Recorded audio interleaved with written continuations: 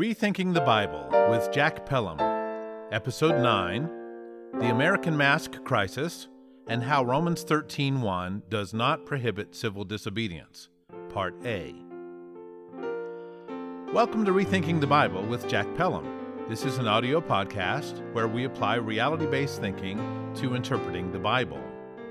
Reality-based thinking is my name for a philosophy that seeks to make constant use of honesty, rationality, and responsibility in seeking out the reality of things. And I define reality as the state of things as they actually exist, as opposed to one's perceptions, beliefs, or wishes about them.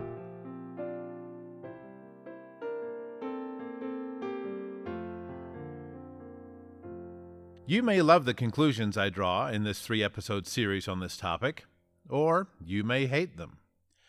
But what I hope you will do is to listen to and to consider the case that I'm making, and that you'll do it diligently, rationally, and responsibly.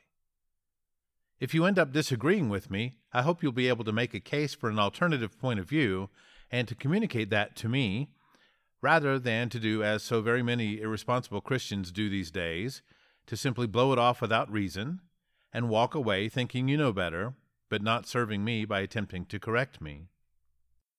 What you're about to hear is a fairly thorough case in 3 longer-than-usual episodes, and really, it could probably go to 6 episodes if I were trying to be exhaustive, but I hope, at least, to get your attention, and to get you actively thinking about the issue rather than to simply rely on hearsay and memes and tradition. And I fear that for a great many people today, I'm wasting my time. For America isn't listening, and the churches aren't listening. Not generally. We are not a culture of great examiners and keen analysts, and of careful thinkers, even though Jesus was like that. As humans, and also as Christians, we make many thinking errors. That is, we make many errors regarding what we think, what we decide, what we believe, how much we believe it, and how we consider evidence. And this is certainly true when it comes to how we interpret some Bible passages. If you don't think this is true, then how do you explain all the divisions between Christians regarding what they believe about various things? If so many of us are at odds with one another, then how can this not be a sign that at least some of us have got something or other wrong? We've already looked at a few things in this podcast series that the Bible has to say about thinking errors, and we've talked about how the cognitive scientists today are concerned with understanding the same sorts of errors. But I think it's important for us to avoid the temptation to think that the disagreements that come about from such thinking errors among Christians are nothing more than harmless differences of opinion. No, there can be some serious repercussions from what goes on in our minds, and sometimes it can cause deep, deep trouble. For example, consider how the religious leaders in the Spanish Inquisition thought mistakenly that God condoned their torture and execution of many thousands of people over a 200-year period, ending in the early 1800s. This could not have happened had they not been making thinking errors in what they decided and believed, for God condones no such thing. Or consider how many people with lighter skin colors have been taken in by the totally debunked doctrine that God cursed all dark-skinned people back in the book of Genesis. This terrible thinking was used to justify slavery, as well as all manner of cruelty and injustice, even to the point of justifying commonplace bigotry. Did all believers in Jesus buy into such things? Of course not. And of course, this all raises the question, what is a true believer in Jesus? And even that question has been handled with a great amount of cognitive error over the centuries, with a great many groups who are themselves in doctrinal error over this or that, shunning other groups for their supposed errors. Bad thinking and good Christianity simply don't go together.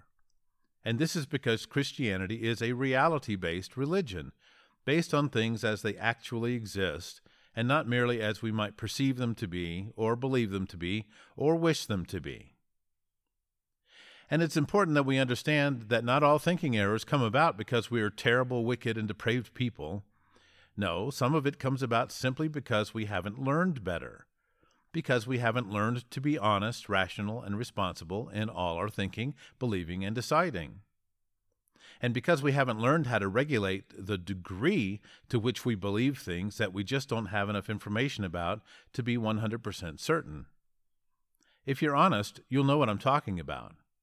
It's when we decide to believe a thing lock, stock, and barrel, even though we know, or should know, that it's not fully settled, and that there are still some questions to be answered about it, and that we haven't yet vetted all the other possibilities than the one we're wanting at the moment to believe. And there's one more common reason we make thinking mistakes, and that's that we simply aren't paying adequate attention to a matter, or that we're not paying enough attention to what we're doing with these minds that God gave us. That is, that we're negligent when it comes to quality control over our own minds. In light of these things, I adopted the term reality-based thinking to apply to the best practices of thinking that go all the way back to the origin of our species, that is, to Adam and Eve. And reality-based thinking focuses very much on honesty, rationality, and responsibility. But Christianity, for many, may give lip service to these virtues from time to time without fully grasping their importance in the kind of thinking that God wants believers to do. Regardless of the platitudes a local Christian congregation may use frequently, it is far too easy to let matters of cognitive diligence slip, to let errors of interpretation or belief or of vetting become so deeply established in the church culture that they are no longer things to be thought about or re-examined, but simply things to be believed, and often with as little thinking going on as possible. And this kind of negligence can translate into some serious, real-world consequences. Bad ideas need to be nipped in the bud rather than watered and cultivated and fertilized. Well, I'm afraid that today's topic is an excellent example of some bad thinking that has gone unaddressed for far too long among many of the churches. And I want you to know that I wasn't planning to address anything like this for a long time because it's a very complicated and volatile subject, and I've been trying to get this audience ready for doing this kind of thinking by focusing on one fundamental subject at a time until we've all developed some good habits in common from which we will be better prepared to tackle the tougher issues. Having said all that, however, I think that the United States are in such a crisis that it's time to address this difficult and controversial subject right away, even if not all the audience are well practiced at examining subjects honestly, rationally, and responsibly. At the time of this recording, many of the states in our union are under various lockdown orders from the governors, or perhaps from mayors, city councils, or local health officers, the latter being an office many of us had never heard of before March of 2020. And now more recently, many areas are under orders to wear face masks while in public. During the initial toilet paper buying panic that was fanned into flame, many were quite resistant to talk about the unconstitutionality of such orders, and about the economy-wrecking consequences of them.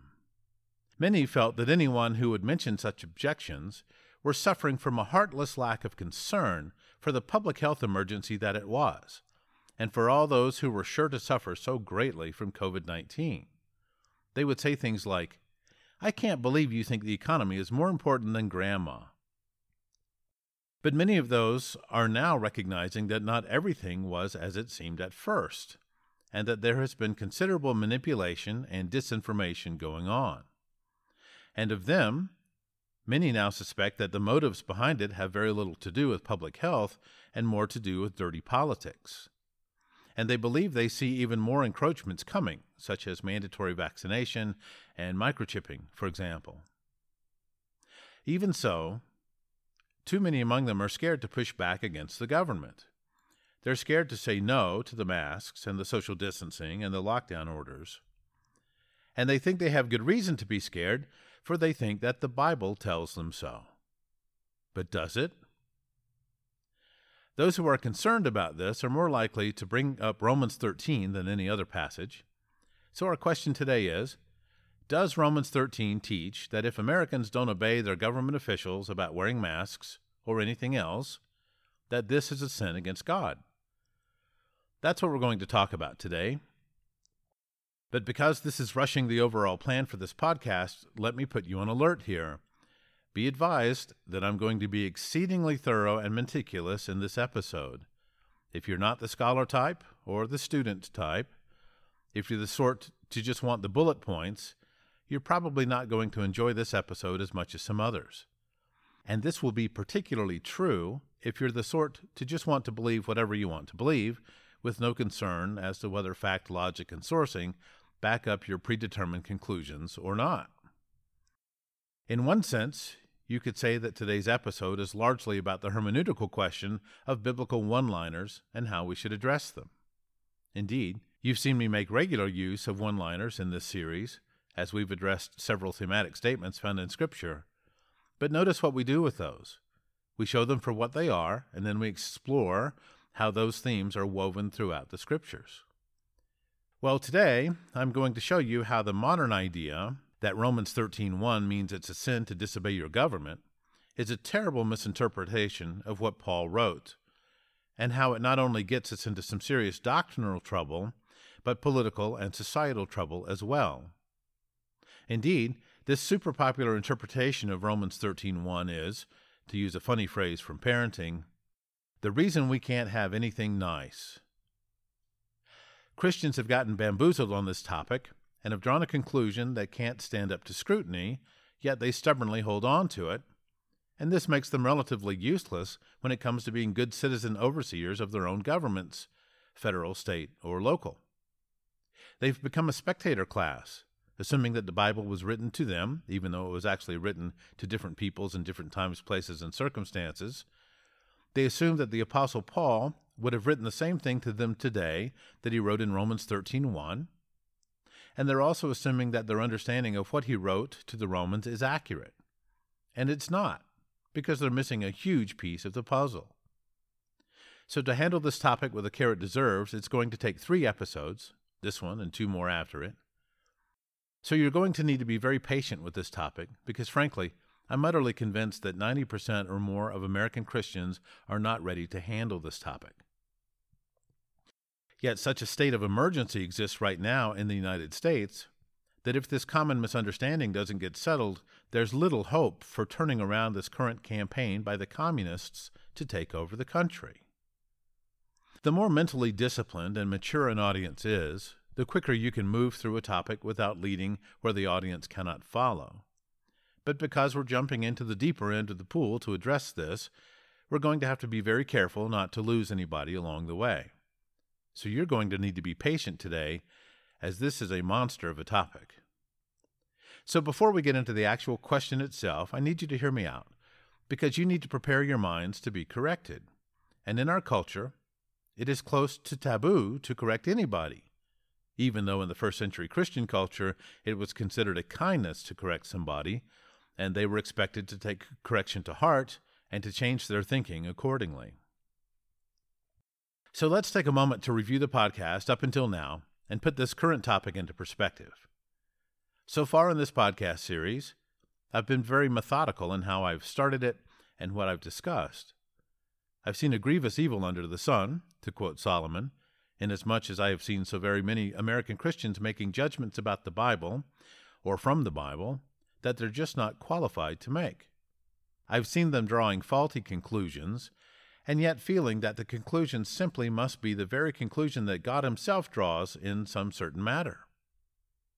I've seen them in debates where both sides are wrong, and wherein both sides might be right about some things, but go about proving their cases in dubious ways, in ways that cheat against fact or logic, in ways that don't take all the relevant material into account, and so forth. I am utterly convinced, and this is the argument that I began to make from the very first episode, that God cares about how we think, and that true Christians are not free to think just any old way they want to think about a matter, but that God expects them to think honestly, rationally, and responsibly about it. And so far, I've shown you lots of scripture about this, and there's much more to be discussed in this ongoing theme of ours. Also, I'm convinced that errors in our thinking regarding Bible interpretation can have some very serious and even dire consequences sometimes. Many great evils have been pretendedly justified, and I put justified in quotation marks, by misinterpreting Bible passages. And if not justified, they have been tolerated at least left to fester to the detriment of our society. And so here's a question to get your brain working before we get any further into this. When you get to heaven and you get to talk to God, are you going to discover that you were 100% correct in your every belief and understanding? Go ahead and raise your hands if you think you'll discover that you've been right about everything. Or is it possible, and I know this may sound crazy, but is it possible, hypothetically speaking, that maybe you have got a thing or two wrong along the way? I'll just let that question sink in for a while as I continue. I've been studying, and just as importantly, really thinking about cognitive science for the past few years. And I've noticed that a lot of the kinds of mental errors that cognitive scientists talk about are also addressed somewhat in the Bible. Not in scientific jargon, of course, but it's in there. Jesus tells the Pharisees, for example, stop judging by mere appearances and make a right judgment. Well, this is exactly the sort of thing that cognitive scientists frequently talk about, but they might use words like framing effect or assumptions or focal bias and so forth. But they're talking about the same kind of errors. And why? Because these are common human errors, and they always have been. We all make them from time to time and seem to be fairly prone to them. But we can learn to avoid them with practice, and we should. Obviously, Jesus expected the Pharisees, whom he rebuked about this particular cognitive error, to be able to cut it out if they wanted. And while you'll find some cognitive scientists who are on the glum side of the question of whether we can get any better in our thinking or not, you'll certainly find some others who are enthusiastic about the prospects of trying to do better. And keep this in mind.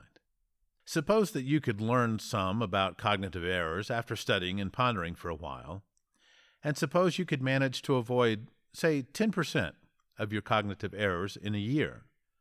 So you started at a rate of 100% and you improved by 10%.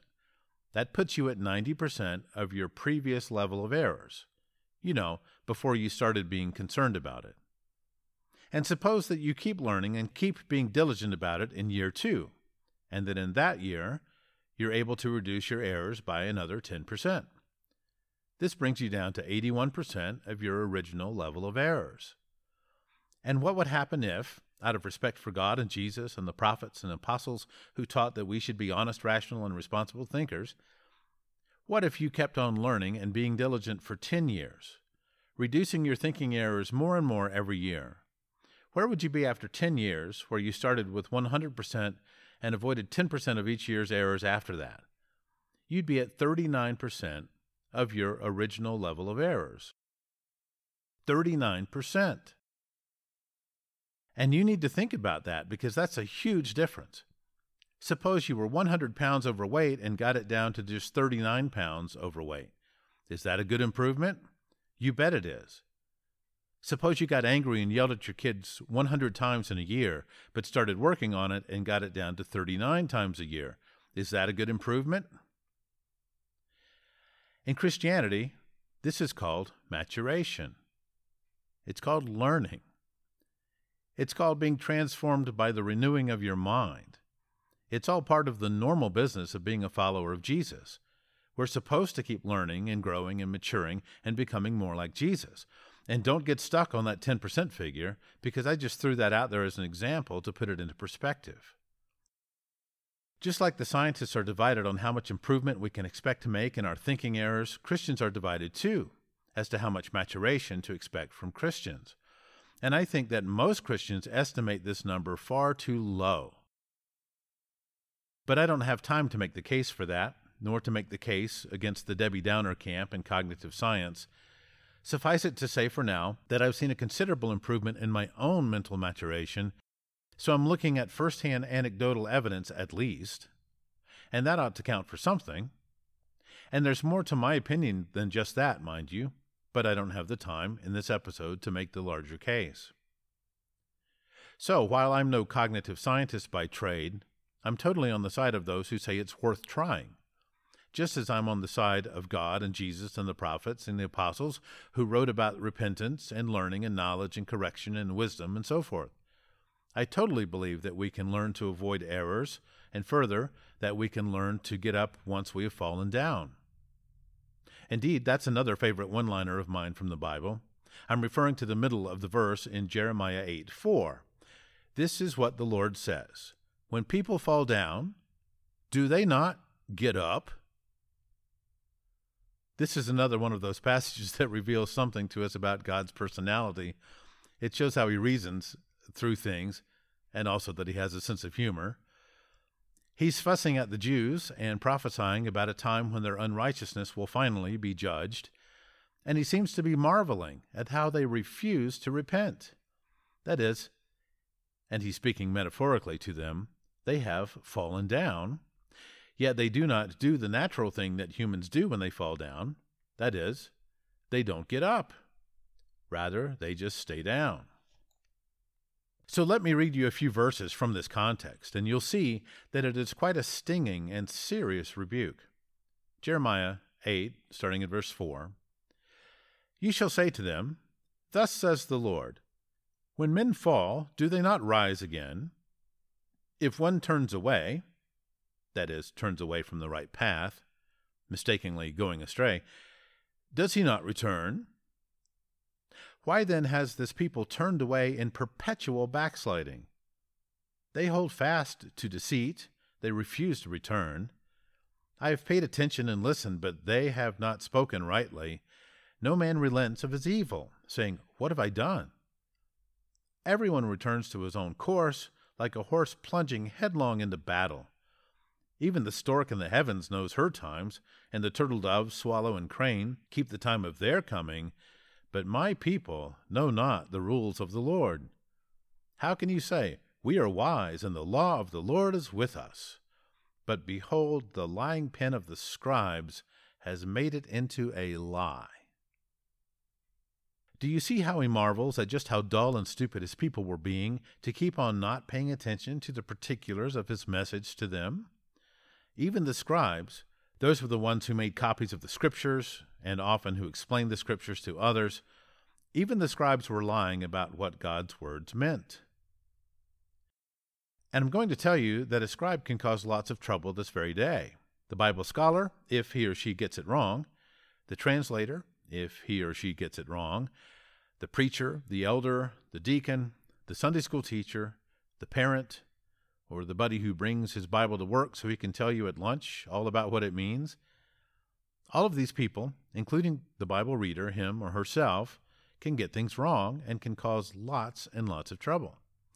And that's what I think has gone wrong with Romans 13, 1 through 7. People have taken an oversimplified view of the passage and refused to give it the thought it deserves.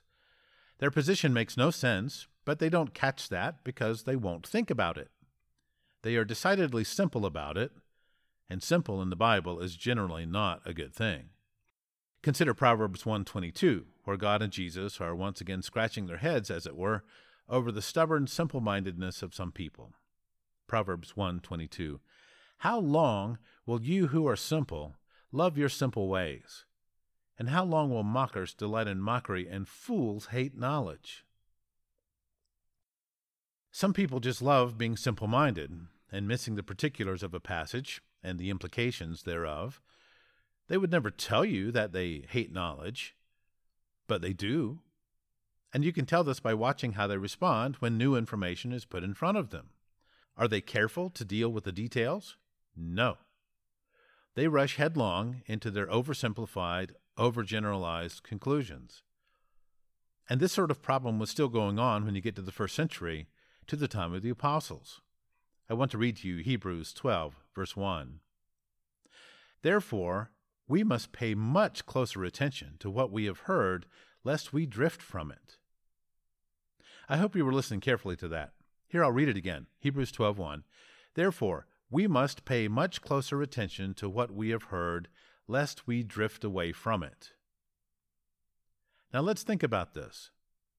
The author of Hebrews, whoever that was writing to his or her own contemporaries in a letter whose title summons up the entire history of the Hebrew people from Abraham forward. And that's significant because these were God's chosen people for a long time, chosen out from the other nations. and we're going to get into that later in the same episode. So the author was giving this warning to his Hebrew audience in his own day and telling them that they had better pay closer attention to the record of Scripture that had been recited again and again in their culture.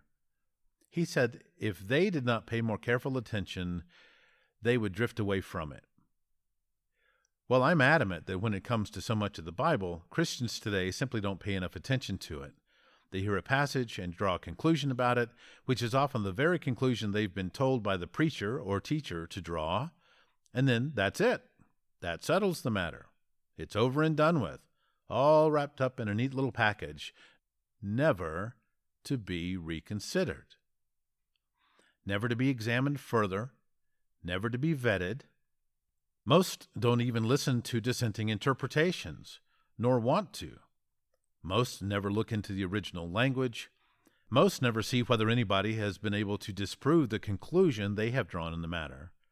Rather, they seem to have a set-it-and-forget-it view of how beliefs work. That is, they adopt a belief and consider it settled forever. For a time, some years back, I was acquainted with a very dear man of many virtues who was a somewhat prolific Christian author. I asked him something like this: with all the books you've written, how much of it do you still believe is accurate, and how much of it have you learned better since? His response to me becomes more horrific every year. He told me that he still believes everything he had previously written. I marvel at that, as my own experience has been quite the contrary. I'm quite embarrassed at some of my earlier conclusions, even though some of them were sound, I'm sure. And my own big epiphany in 2012, after commencing a multi-year study of human error, was, quote, I am most likely wrong about many things, end quote. So how is it, how could it be, that any of us has been right about our every conclusion for year after year, and that in not one matter of interpretation or understanding, that in not one case we were wrong and in need of correction? That scares me about my author friend's answer. Indeed, James has something to say about this in James 3, verse 2. We all stumble in many ways. Anyone who is never at fault in what they say is perfect, able to keep their whole body in check. It would be fascinating to spend some time pondering the exact intent of James in this passage. Did he mean to suggest that it would be impossible for someone to never be at fault in what he says? Or was he merely pointing out the rarity of it? Well, either way, I can attest that I have not yet attained to such perfection.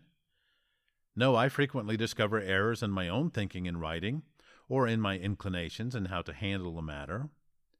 And I catch as many of them as I can, but they still get by me sometimes. So I don't know how a mature author who has been writing for years could think that he has been right all along on all topics. That is a bit scary. But I'm not talking about this to talk about authors. I'm talking about it to talk about the standard Christian. I don't think that my friend is the only one who struggles with this gross overestimation of his own understanding of things.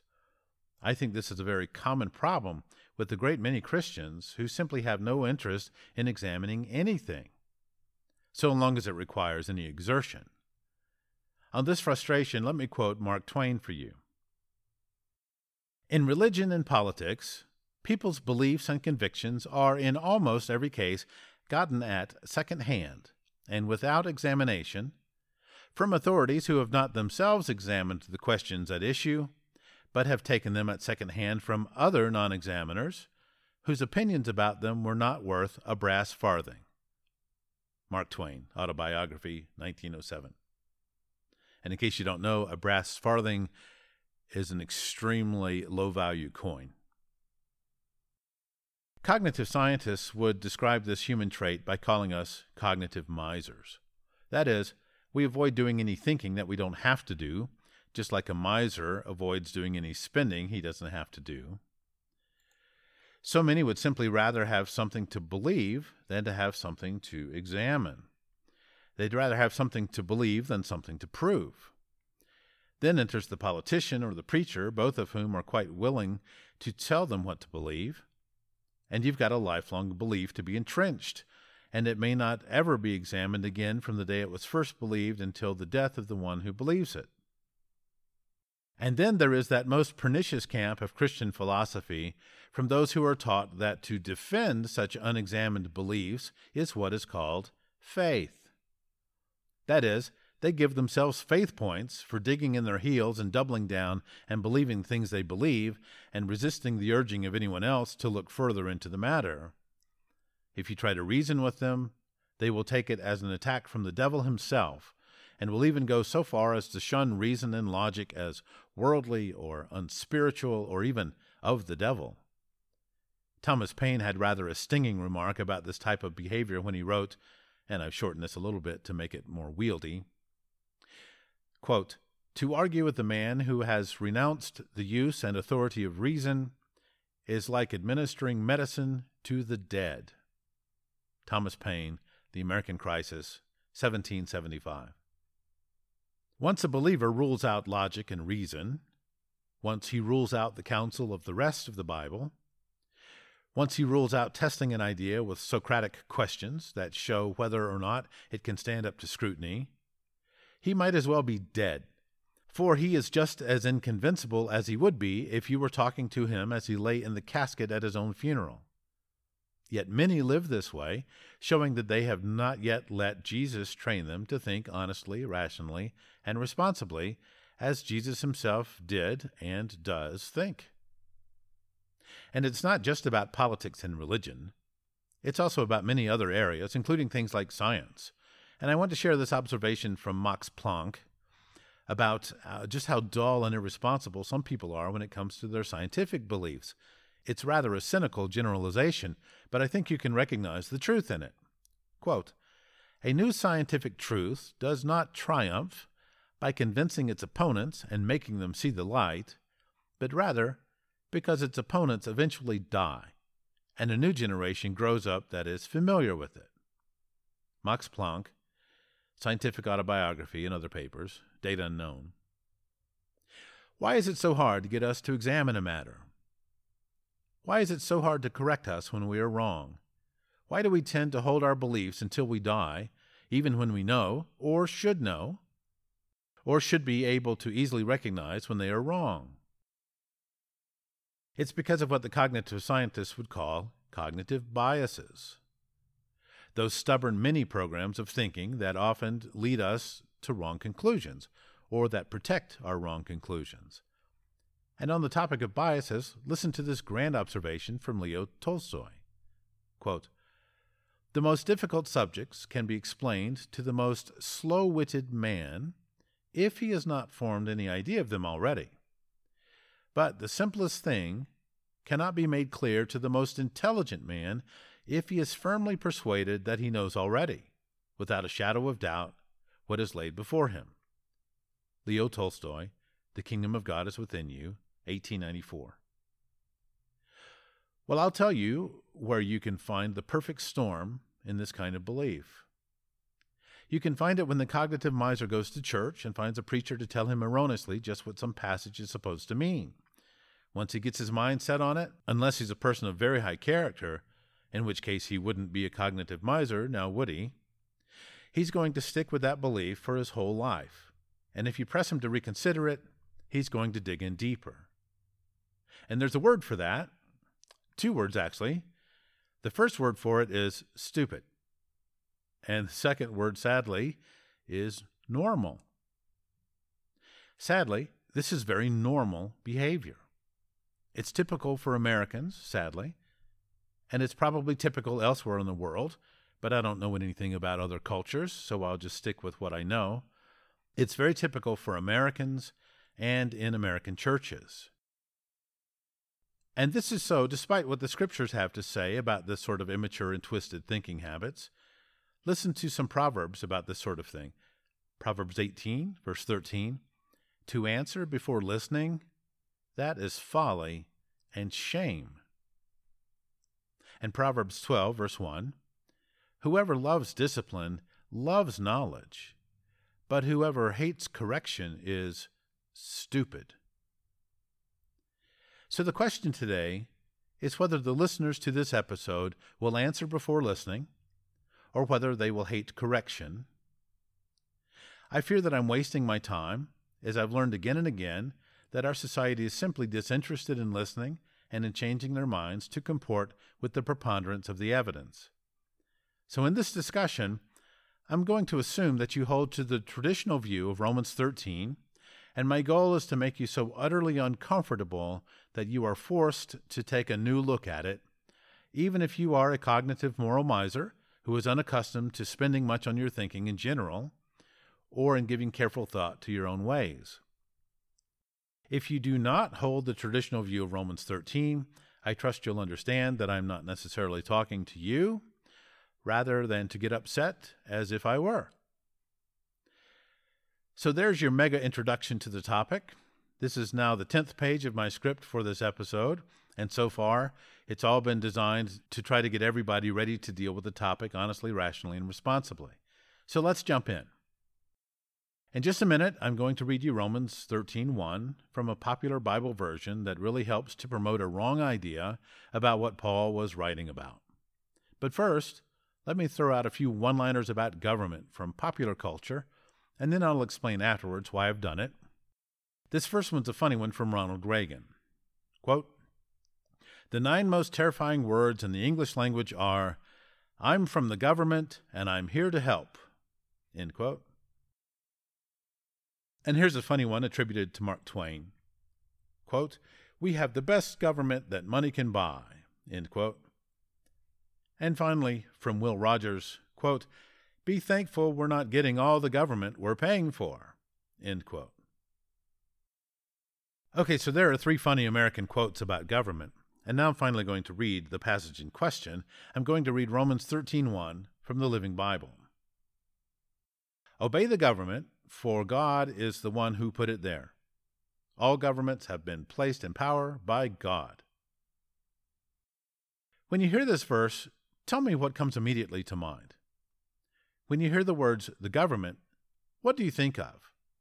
Do you think of the same kinds of things that you think of when you heard those 3 funny quotes about government just beforehand? Don't you think of presidents or congresses or city councils maybe? Don't you think of bureaucracies and red tape or corruption or inefficiency or ineptness or all of the above? Don't you think of presidents and governors and mayors and building inspectors? Of course you do. That's how we use phrases like the government in our American English. But this is an excerpt from the Living Bible, which is not a translation from the original languages. Rather, it's a mere paraphrase. That is, it comes from people reading the Bible and saying, okay, how can we put this verse in terms that are easier to understand to everyday Americans? And what's the problem with that? Well, where is it written that everything in the Bible is supposed to be easy to understand for everyday Americans? The Bible is a collection of documents written in 3 now-dead languages, Hebrew, Aramaic, and Koine Greek, with lots of words having been borrowed into it from yet other now-dead languages, with 66 titled documents, some of which are themselves comprised of more than one unique document. And it has over 31,000 verses covering 1,100 or so pages in the typical book.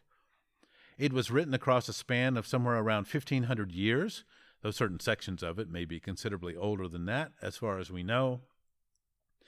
And it was written by many separate authors, all from the ancient Near Eastern culture, which lived thousands of miles away from us on the other side of the oceans, and the latest document of which is about 2,000 years old. Do you really think that this is supposed to be easy for the everyday American to understand? Where is that written? Indeed, the everyday American still struggles to get his own language right. Subject-verb agreement issues are common among Americans. So are spelling issues with homonyms, words that have the same sound but different spellings, such as there, and there. And I trust you know what I'm talking about. And Americans aren't very good with other types of mindware, such as logic. For example, many confuse the logical statement, if A, then B, as being equivalent to the converse, if B, then A. And we're pretty lousy with probability, which simply requires a more advanced understanding of math and logic than most of us ever master. Indeed, we're not very good with math either. And as a society, are we not conditioned to roll our eyes any time the subject of math comes up? But those who are better with math can see math errors by the thousands in all the popular discussion about COVID-19 numbers. As a culture, we're pretty lousy in all the main mindwares: language, math, statistics, probability, logic, and law. Why then is there such a nearly ubiquitous idea that understanding the Bible, this set of ancient documents from another place and culture, should be fairly simple for us American believers? So many think that the Bible is a magic 8-ball of sorts, something you shake and turn upside down whenever you need some hope or encouragement, a book you flip open in search of one-liners that sound good to you when you're looking for a quick answer to some dilemma or discouragement. But this was not the intended use of the scriptures that make up the Bible. They were not written for the cognitive miser, but for the one who wants to understand. But the Living Bible, well, that was written for the cognitive moral miser. It's quite happy to just tell you what to think, not so that you can get it right, but so that it can be easy for you. And I'm sure you can find many populist preachers who will enjoy saying the same thing, that the Bible is easy to understand, and here, let me tell you right now what it means. But I think we've already demonstrated in this podcast that not every passage is easy, and that some of them require lots and lots of homework and pondering if we're going to interpret them rightly. But the Living Bible wants to put this verse in this way. Here, I'll read it again. Romans 13:1. Obey the government, for God is the one who put it there. All governments have been placed in power by God. And from this, we're supposed to get the same impression that the Living Bible's team got, that you're in sin if you don't obey your government. And that's it. Case closed. Conclusion drawn. If you defy your government, you're defying God. Now, that's not my conclusion, mind you. That's the popular one that the Living Bible and several other Bible versions want you to have. And I'm sure there are a great many preachers who want you to have that impression of it. Oh, and I would imagine, and you can call me a conspiracy theorist if you like, but who else would you imagine might really like this reading of Romans 13, verse 1? How about governments? Do you think they might like this rendering? Well, you can ponder that, but I want to put you in a really difficult spot over this. If it's a sin to disobey your government, then I think you ought to be intellectually obligated to tell me whether the following Bible characters were in sin or not. The Hebrew midwives who refused to help Pharaoh kill the Hebrew babies, the Magi when they refused to tell Herod where the baby Jesus was, Shadrach, Meshach, and Abednego when they refused to bow to the statue of Nebuchadnezzar, even though it was decreed by the king that they should all do it, Daniel when he refused to eat the food the king had ordered him to eat, the apostles when they refused to quit preaching Jesus, even though the ruling council had ordered them to stop. Oh, and I dare not leave out that time that all the Hebrew slaves in Egypt, and scholars tell us there might have been about 1 million of them, when they all defied the government and left Egypt. And did I mention who led the rebellion? It was God himself. Were all these people in sin when they did these things, for which they are famous to all Bible readers? Or how about Jesus when he refused to answer the questions put to him by those in official seats of power? Was he in sin for defying them? If you're like most people, you're probably troubled at least a little bit by these questions. In one way, you think generally that disobeying those in government is indeed a sin in God's eyes, because of Romans 13:1. Yet you realize that in every case, these people did the right thing in the eyes of God, and doing the right thing is the very definition in your mind of not sinning. So you're in a bind. You're between a rock and a hard place. You want to be faithful to Scripture, yet you don't really understand why there would be such a command or decree from God. So you have cognitive dissonance going on in your mind. That is, you have two or more thoughts that disagree with one another, yet you try your best to hold on to both at the same time. Cognitive scientists call this cognitive dissonance, but the Bible authors called it double-mindedness. Now, some people out there will get around this. They'll try to relieve the cognitive dissonance by discounting Paul, the apostle who wrote this passage. And that's a very problematic tactic, mind you. Indeed, by this same tactic, a great many things in Scripture that people don't like can simply be ignored because they come from the pen of Paul. They'll try to make the case that Paul taught things different from what Jesus taught and should therefore be shunned. Never mind, they say, that Peter referred to Paul's writings as, quote, Scripture, end quote. I think we covered that one in episode 1, by the way. So I think the camp that tries to weasel their way out of this by discounting everything Paul wrote is treading some dangerous waters, to their own destruction, as Peter put it. Meanwhile, many others decide to navigate this passage by simply letting the cognitive dissonance remain in their minds. No matter what seems rational and reasonable and responsible to them about how we should act, they will tell themselves, but it says right here in Romans 13:1. Well, my question to them is, does it? Does it say what you think it says? Have you looked into that? Or are you being like practically everybody else in our meme culture, our hearsay culture, and merely taking someone else's word for it? Let's review those 3 funny quotes about government from earlier. And listen carefully, because I'm going to change some of the wording. See if you can catch the changes. Here's my new version of the Ronald Reagan quote. The 9 most terrifying words in the English language are, I'm from the higher powers, and I'm here to help. And here's the one attributed to Mark Twain. We have the best higher powers that money can buy. And finally, from Will Rogers, be thankful we're not getting all the higher powers we're paying for. Obviously, I replaced the word government with the phrase higher powers. So my question for you is, does this make a difference?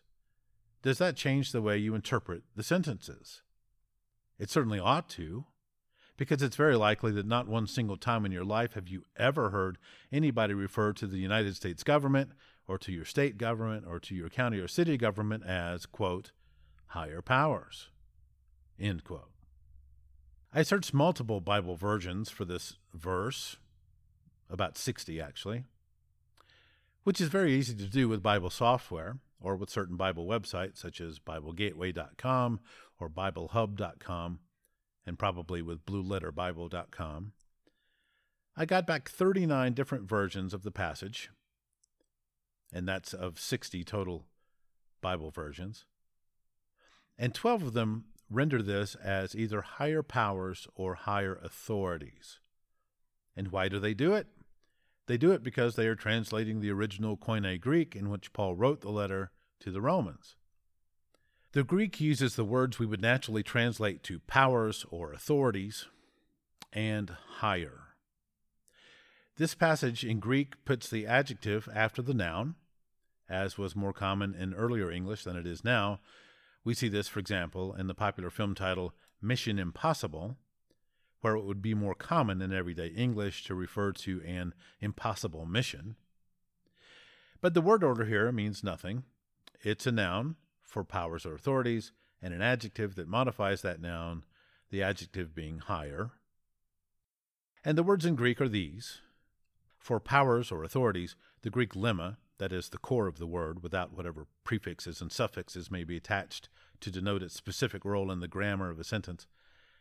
So the lemma of the word here is exousia, and the lemma for higher is huperecho.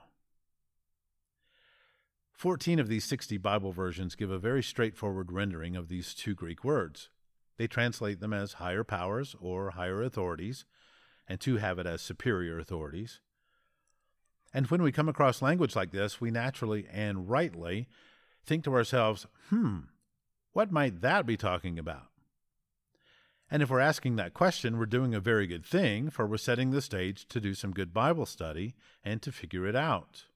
But the remainder of these other Bible versions obscure that original language somewhat, and their translating or paraphrasing teams decide for us what the author Paul meant by higher powers. Most of them decide that it's a reference to ordinary human governments. 35 of them use phrases that include the word government or governing. The most popular phrase of this sort is, quote, governing authorities, end quote, which occurs 26 times in the 60 Bible versions surveyed. But when you read governing authorities, are you as apt to think to yourself, what might that be talking about? Or are you more apt to assume that you know that this must be talking about the government, as in the federal, state, county, or city government that we talk about every day here in this country? 8 of these 60 Bible versions come right out and use the exact words, the government. But let me ask you this. If you were to read the sentence, obey the government, would you think to yourself, I wonder if Paul is referring to the higher powers here? No, you probably wouldn't. And why would you? You have no reason to know that Paul had used that kind of language here unless the translator renders it that way, or unless you are the kind of diligent Bible student that looks up these things in order to pierce the translator's veil and to get back to the original language. So unfortunately, you just can't assume that the Bible authors wrote everything the same way that the translators and paraphrasers render it for you. And this fact alone rules out the cognitive miser from even understanding a great many Bible passages that just aren't as easy as the translators and or paraphrasers are trying to make it seem. You have to remember that these are people too, and that their judgments and paradigms and values aren't all perfect. And if they think they understand a passage, even if they're wrong, many of them are going to be quite content to tell you what it means, according to what they think it means, rather than to translate what it actually says. What you want, assuming you're not a confirmed cognitive miser who doesn't really care what the original said, what you want is to be told what the author wrote, even if you have to figure out what it means by your own study. What you do not want is to be told what the translator or paraphraser thinks the author means, because what if the translator or paraphraser is wrong? Then you're stuck with the wrong idea in your head, and you go about repeating it like a meme, like hearsay, to others, and it spreads like a virus, along with all its implications and consequences. So, Paul wrote the equivalent of higher powers, and that puts it back on us to figure that out, or to decide that we don't want to go to the trouble. And if we don't think it's worth the trouble, we still have to decide how we're going to handle this verse. And I'm betting that most people are going to find it easier to just go with the government, even if it causes them cognitive dissonance between that idea and the idea that human governments do sometimes do things wrong and do sometimes put people in a position in which the right thing to do is to disobey the government. But the best people in the world to have cognitive dissonance are indeed the cognitive moral misers, for they don't want to do the work necessary to run a tight ship in their minds. It's okay with them if it's messy inside their minds.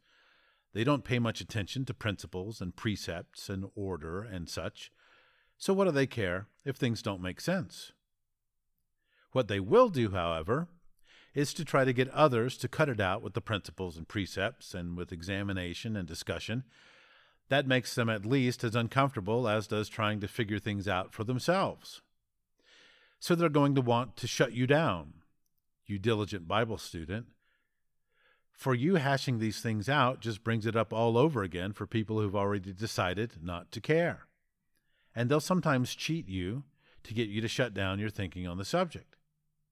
They'll call you worldly or prideful, which when translated from church talk to standard American English is proud. They may even call you divisive, or they'll find some other thought stopper to try to dissuade you from the topic. That's what the cognitive moral miser is often willing to do in order to preserve his or her own intellectual negligence in relative peace. Yes, they still have the cognitive dissonance of competing ideas going on in their heads, but it's much easier to distract themselves from that in various ways without other people bringing up the subject again and again. So, where were we? We were noting how the Greek has higher powers, or something quite like that, and that we don't naturally know right offhand what that was supposed to mean. So let's do some Bible study. Right off the bat, I can tell you that this pair of words does not appear together anywhere else in the Bible.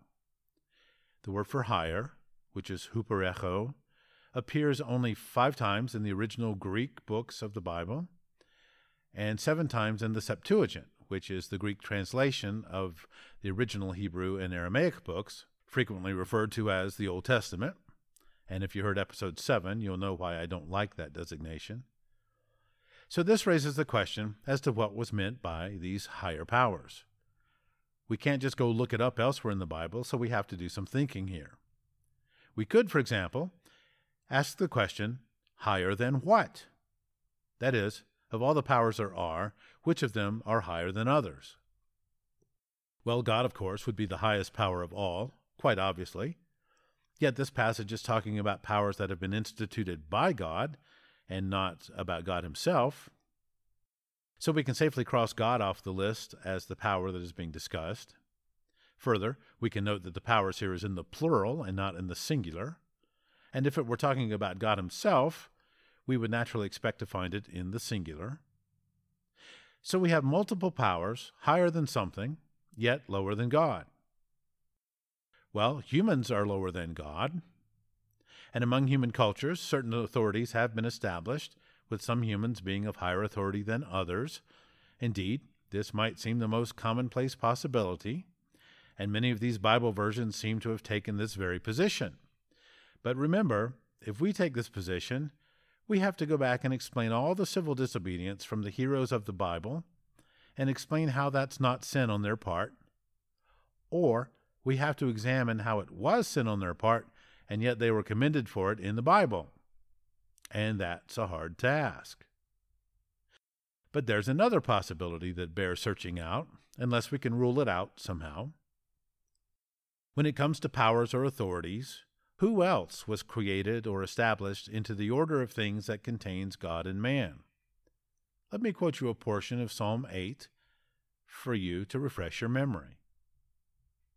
Psalm 8, verse 4. What is mankind that you are mindful of them? Human beings that you care for them. You have made them a little lower than the angels. Paul was writing to humans about someone having God-given authority over them.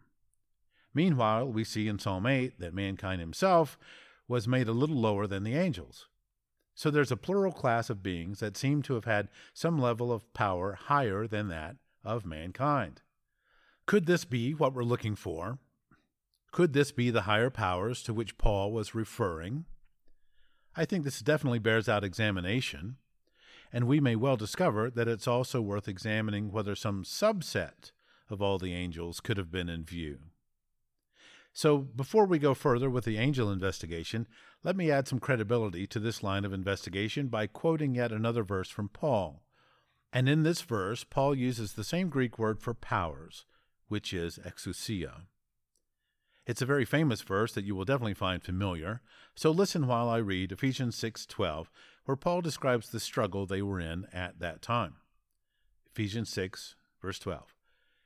For our wrestling is not against flesh and blood, but against principalities, against the powers, exousia, against the world rulers of this darkness, against the spiritual hosts of wickedness in the heavenly places.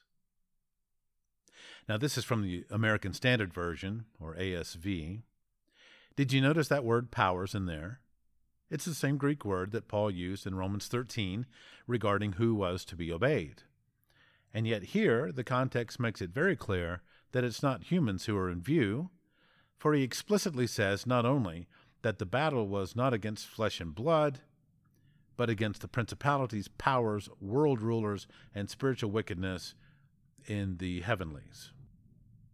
The word places is put there to help it make more sense to the English reader. In fact, a couple of other versions here have high places. We would have to strain against some of the particulars of this passage, therefore, to insist that Paul was describing a wrestling match between Christians, or the apostles, and other humans. Now, someone might try to seize upon this one term in here, where they are called world rulers of this darkness. They might assume that this is a reference to human kings or governors. But I can show you 3 more passages where language like this is used to refer to Satan. I'll show you 3 passages, all from John's account of the end of Jesus' life, Let's look first in John 12, verse 31. Now this is the judgment of this world. Now the ruler of this world will be cast out. John 14, verse 30. I will no longer talk much with you, for the ruler of this world is coming. He has no claim on me. And John 16, verse 11, concerning judgment, because the ruler of this world is judged. So where Paul in Ephesians refers to spiritual beings in the heavenlies as, quote, world rulers of this darkness, end quote, Jesus referred to Satan 3 times, as far as we have on record, as the ruler of this world. Now, I realize that this opens up a whole new can of worms for most Christians. They've been taught to think that God and Jesus are the rulers of this world, and that's all there is to it.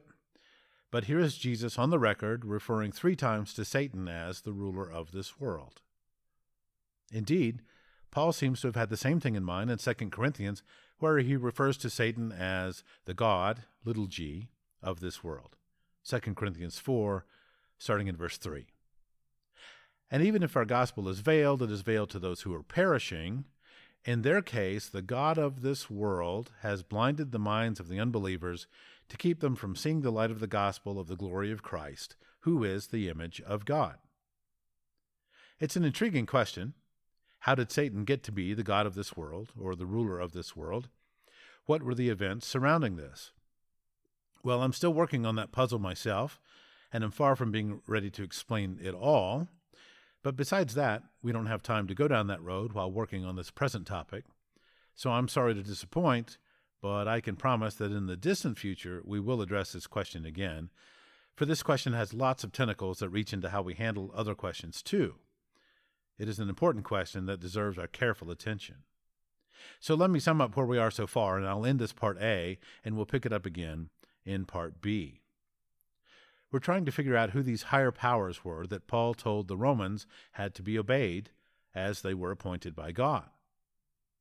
We decided to do our own due diligence and to look deeper than the mere assumption that they must have been humans. And we've done enough homework so far to see that this word for powers, exousia, is indeed used in some passages to speak of divine beings. And here's another reference from Paul about Satan being the ruler, and we need to look closely at this one, because there's another clue here for our investigation. Ephesians 2, verse 1.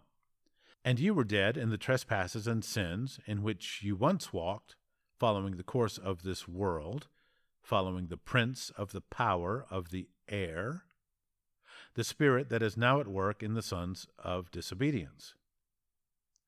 This is from the English Standard Version, and the Greek here is talking about a singular prince, or archon, over the powers, which is plural in the Greek, even though the ESV puts it in the singular here.